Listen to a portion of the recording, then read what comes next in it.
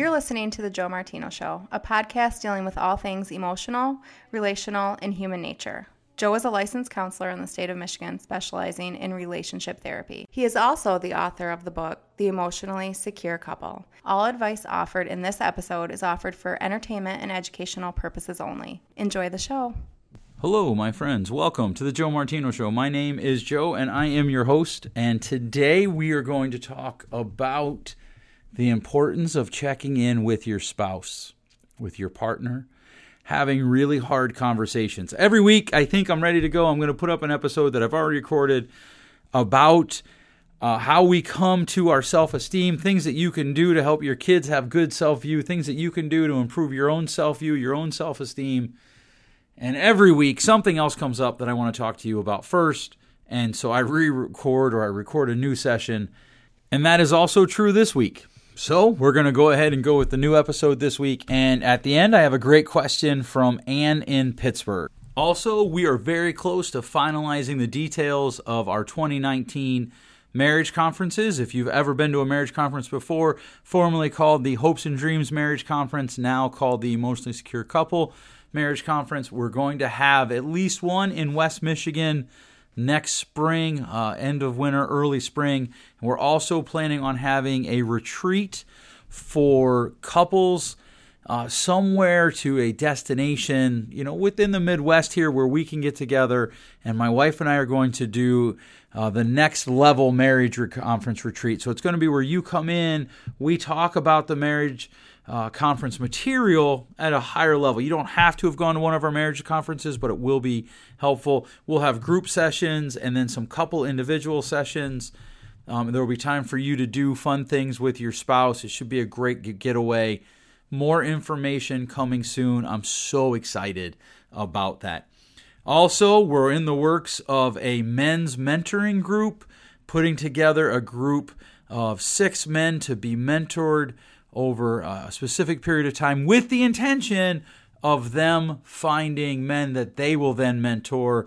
And hopefully we'll start a little movement where we help mentor people into adulthood and through the tumultuous transitions that are often our movement through our different years, right? From our teen years into our 20s, from our 20s into our 30s, from singleness into married life, from married life into fatherhood, etc. These are all things that we're working on. I am working on a second book that I want you to know about.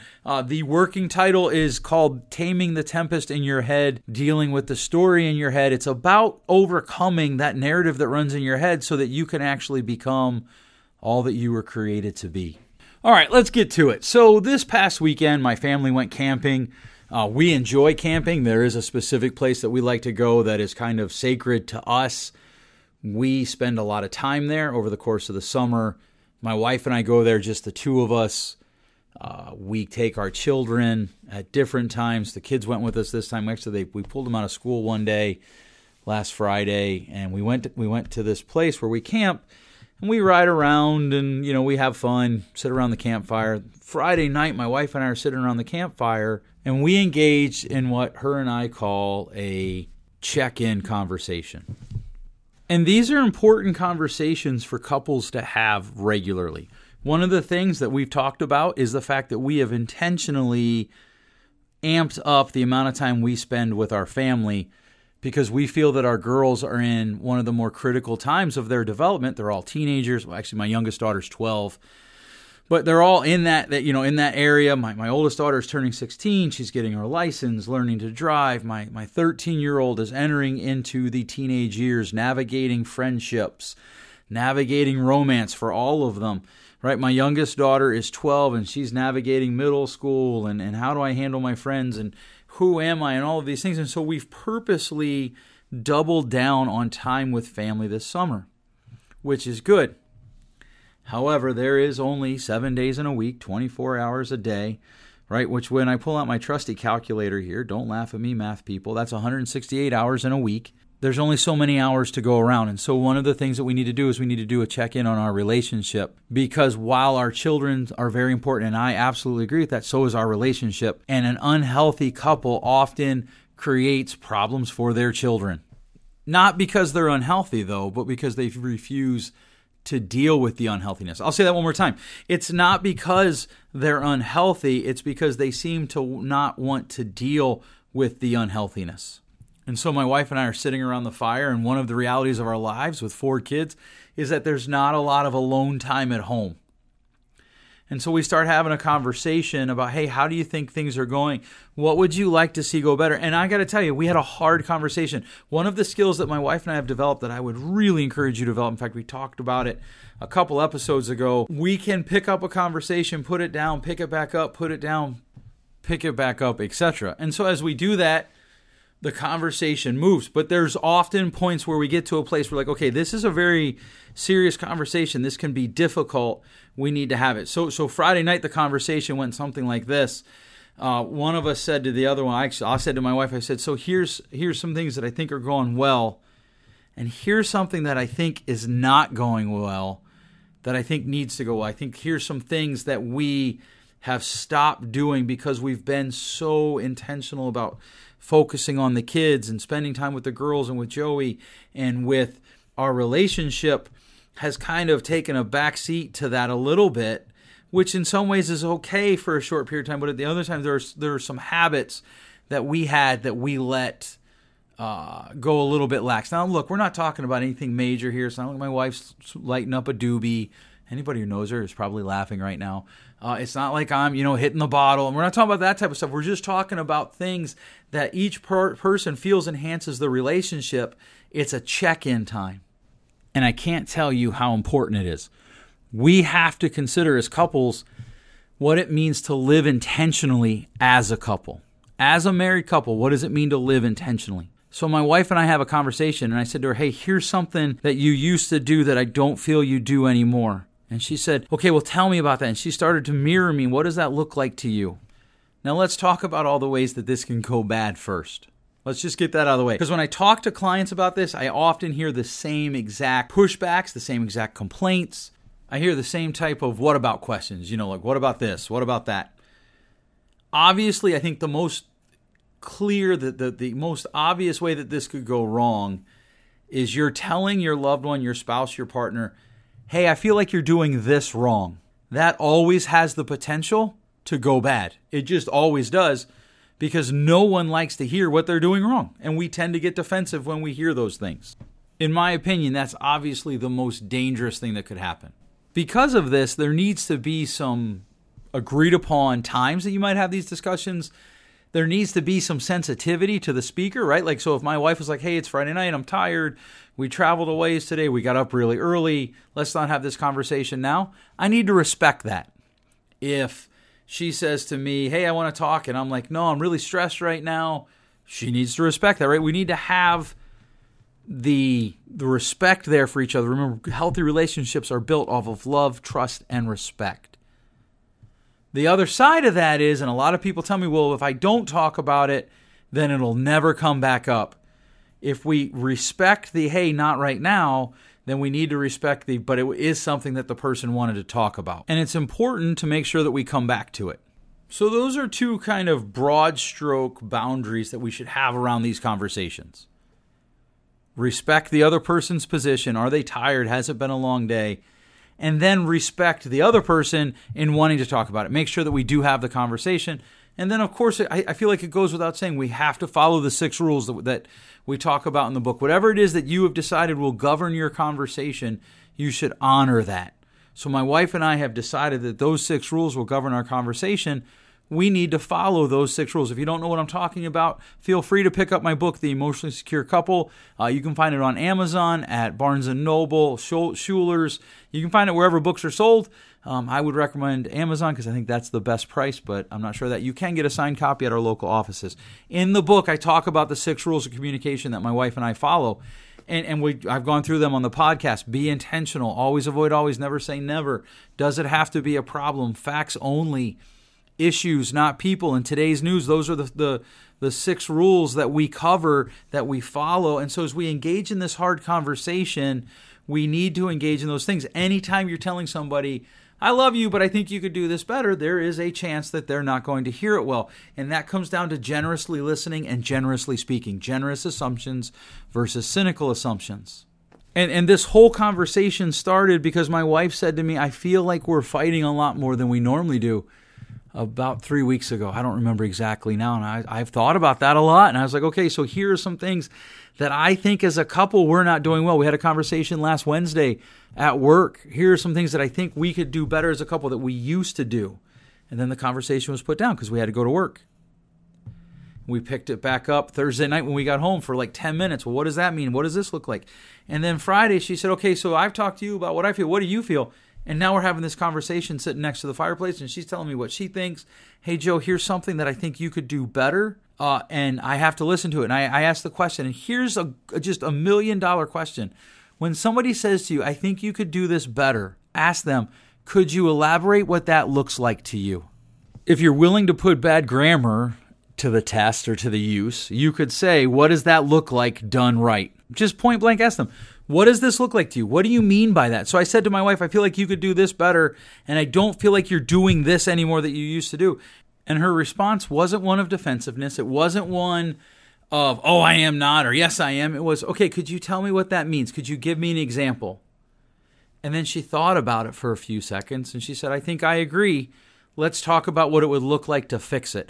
See, the conversation needs to be about here's the problem, or here's the thing that I would like to see change. Sometimes it's not really a problem. It's just something I would like to see change.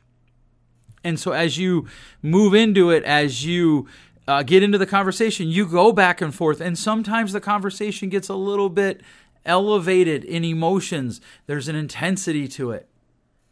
But you go back and forth. What does this look like? And you mirror and you talk about when this happens, I feel, and you have this hard conversation so that when you come through the other end, you have a higher level of intimacy in your relationship. Because life's always hard.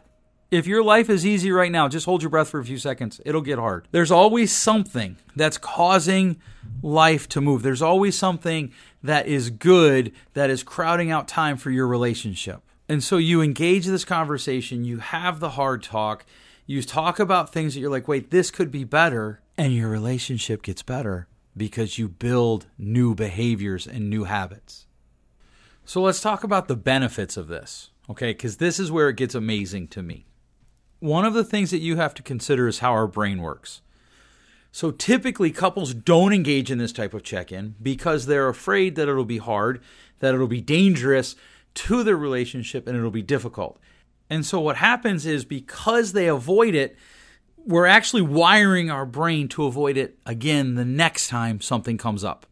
And so over time, we develop this habit that causes us to avoid the relationship and what we really want in it. But, and to me, this is the exciting point, the opposite of that is also true. Every time we engage in the hard conversation, every time we make ourselves have the check-in conversation, every time we make ourselves listen in an appropriate and beneficial way to what's going on, we develop the habit of protecting our relationship, of doing things that are good for our relationship. We build a habit of intimacy, if you will, and that habit produces intimacy because now you're wiring your brain to engage in the difficult conversation. On top of that, you're removing detractors from your relationship. And sometimes there are big detractors, right? Sometimes there are like, hey, when you do this and you call me names, it really hurts my feelings. Sometimes the detractors to our relationship are just like little pebbles in your shoe. But here's the thing. Do you really want to have a pebble in your shoe for the next 40 years, the next 60 years, the next 30 years? I don't. I want my relationship to be a safe haven where I can go to grow. And that happens by building habits of safety that also require me to grow, right? By regular checking in with my wife, because my wife knows me better than anybody. And she can say, hey, you're doing this good and not that. Or here's something I need from you that you used to do and you're not doing. Or here's something I need from you that you've never done and I'd like you to start. Whatever it is, the more I engage in that, the more my brain says, okay, this is safe, this is necessary, this is healthy. The next benefit that I see is that it builds intimacy in your relationship because everybody knows that we hate conflict. Everybody knows that these conversations are uncomfortable. And so when you engage in it and you force yourself to sit there and calmly listen and respond and not react, right? Responses are thought out, reactions just happen without much thought. When we do that, what we're doing is we're creating intimacy. We're saying, I value you. I value a healthy relationship with you more than I value my own comfort. And so by engaging in the conflict, we're telling our spouse, I love you, I care about you, I want this relationship to be everything that it can be. I actually talk about this in my book, The Emotionally Secure Couple. In Chapter 8, I actually titled the chapter, Conflict is Your Best Friend. I just want to read 2 quick pages to you. Storytellers love conflict. Seriously, think about our modern day bards. They all tell tales of high conflict. This conflict gives the hero or heroine in the story purpose and meaning. It challenges the heroine to overcome. The hero chases down monsters and faces certain destruction. The consumer of these stories will often sit with rapt attention as the conflict unfolds. Many times the consumer will relate to the heroine in some ways and will seek to tell a similarly great story with their own life. They typically have a problem, though. The great story they want to tell will require them to engage in conflict. They hate conflict. They run from it as though it were a plague, promising the most violent death. They believe conflict is the problem. Well, of course, the problem isn't actually conflict. It's their belief about conflict. That belief drives our assumptions about conflict, and those assumptions ultimately drive our actions regarding conflict. And then I go on to talk in the book about how if we were to illustrate this, we could take a piece of paper, and in the middle we would draw a circle and label it the circle of conflict. And then we'd put everything else we do around that circle. One of the problems is most people believe that that circle is actually the most dangerous place to be on the board. In reality, it's the most necessary place to be. And when we regularly engage in things that could create conflict and we handle them well through these intentional check-ins, we build our relationships' intimacy. What we do when we engage these intentional check-ins that could lead to conflict, we build some habits, because we need to be able to do 3 things in order to have a healthy relationship. 1, we need to be able to engage in conflict in a healthy way. Then we need to be able to stay engaged in the conflict long enough to solve the problem and then exit the conflict in a way that doesn't leave scars in our partner and our loved ones. This is one of the problems. A lot of people solve problems, but they do it in a way that leaves scars and wounds in the people they love. In the book, I mention 8 benefits of conflict that I'm going to cover briefly, and they'll probably be their own podcast episode later at a different time. But I've already talked about the first one. Conflict tells the other person that you love them more than you love your own comfort. The second one is conflict allows your relationship to grow by moving both parties into deeper water. So often we want a deep relationship, but we're not willing to go into the deep waters of our emotions to experience it. Number 3, conflict helps each person to become a better version of themselves. If you allow it, conflict will make you better. Number 4, conflict teaches us to differentiate our emotions. One of the best abilities that everyone can foster is the ability to differentiate between emotions. This is often very difficult because we are uncomfortable dealing with any emotions, including our own.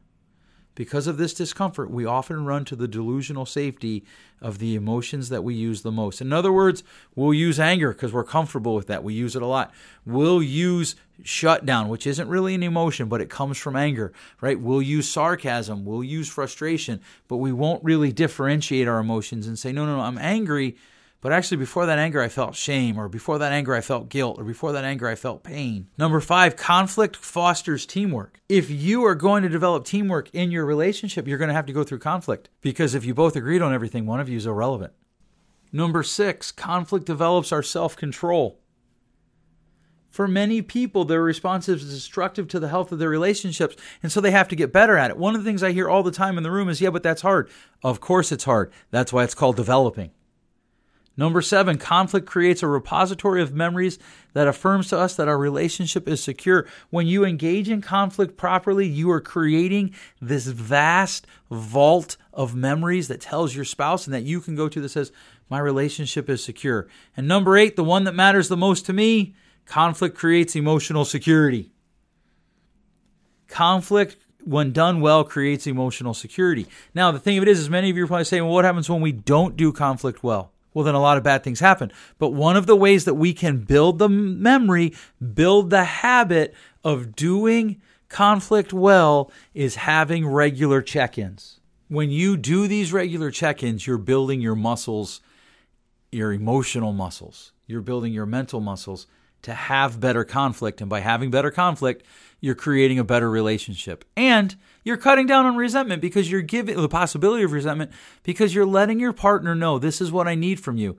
And ideally, they're responding. Now, sometimes they might say, hey, I can't do that.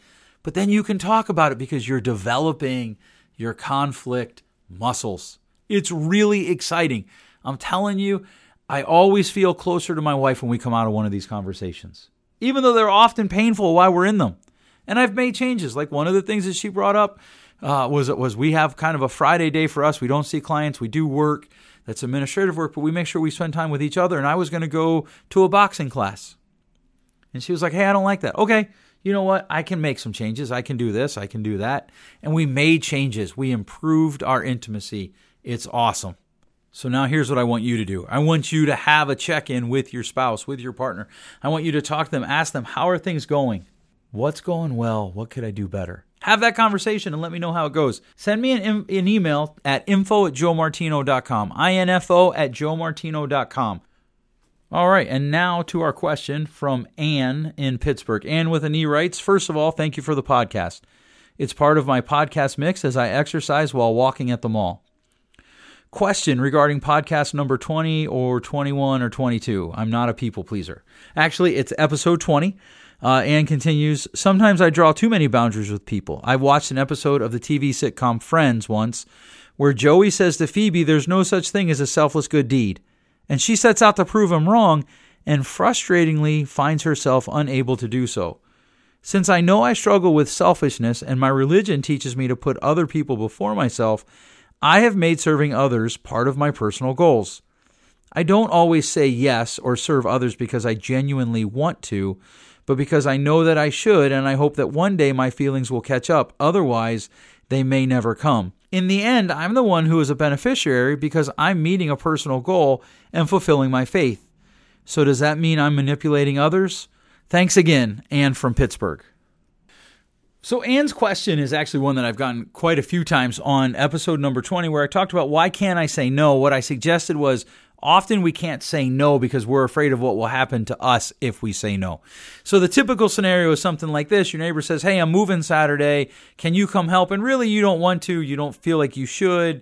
You've got something else going on, but you say yes because you're afraid that if you don't, your neighbor will judge you. Your mom calls up and says, hey, I need you to go to this party, blah, blah, blah. And you're like, I'm not going to do it. Whatever it is, you say yes, not because you want to, but because you're afraid of what will happen to you if you don't. In other words, they might get mad at you. And so in the end, you're the beneficiary of what you're doing. That's not actually selflessness. That's selfishness. That's manipulation. Or, and here's another common way that this goes, what happens is you do something for someone. Hey, can you give me a ride? Yeah, but then you expect them to do something for you and get mad, even if you don't verbalize it, when they don't do something for you later.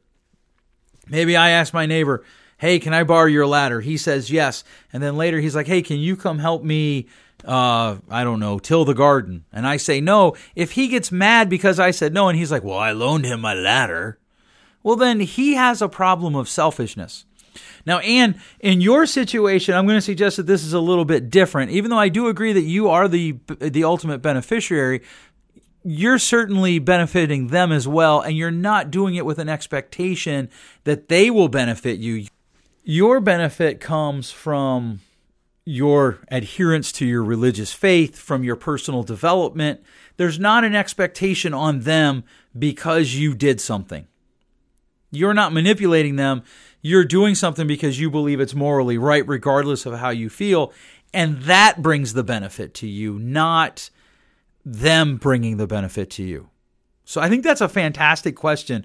One of the things we have to accept is we are going to do things that we don't want to do, especially when it comes to friendships, when it comes to reaching out to other people, because we believe it's the right thing to do. And we get a benefit from that. We develop. We become more whole people. We become better people. Our society is enhanced. Dare I say, maybe even if we engage in conflict, we don't do it because we necessarily want to, but we do it because we benefit as a couple. And so there's the difference, Ann. You're not looking to them to benefit you. You're not looking to them. You don't hold expectations over them. You're not keeping a ledger. Okay, well, this time I helped Jeff, and so Jeff has to help me. And this other time I helped Kathy. Kathy called me up, and she was like, hey, I need some kale salad right away. And don't laugh. I like kale salad. And so you made it for her, and then later you're like, okay, well, Dave called me and he needs some meatballs and I don't like making meatballs, so I'm going to call Kathy and Kathy better make the meatballs. That isn't how it works. When you do something, you have to do it without the expectation of return. That's what makes it love. That's what makes it beneficiary. And it allows you to say no because you're not keeping a ledger. You're not saying yes just because Bill helped you 3 weeks ago or 2 months ago or a year ago. I hope that answers your question, Ann. If it doesn't, please feel free to write me again. I do appreciate all the people reaching out and contacting us. You can do it through Facebook, facebook.com/Joe Martino Counseling. You can email us info@joemartino.com, info@joemartino.com. If you do send us a question, please put the subject line as podcast question. If you don't get a response from us, at the very least, thanking you for sending in the question, that means it went somewhere in the ether world, but not to us. Reach out again a different way. You could Twitter me if you'd like, @JoeMartino. You can also find me on the web at joemartino.com. Thanks so much for listening today. We'll catch you next time. Thanks for listening. If you enjoyed today's show, please share with a friend. Give us a rating on the iTunes store. And if you have a question for a future show, feel free to send us an email at info@joemartino.com. You can also go to joemartino.com and click on the Contact Me page. Until next time, remember, change possible.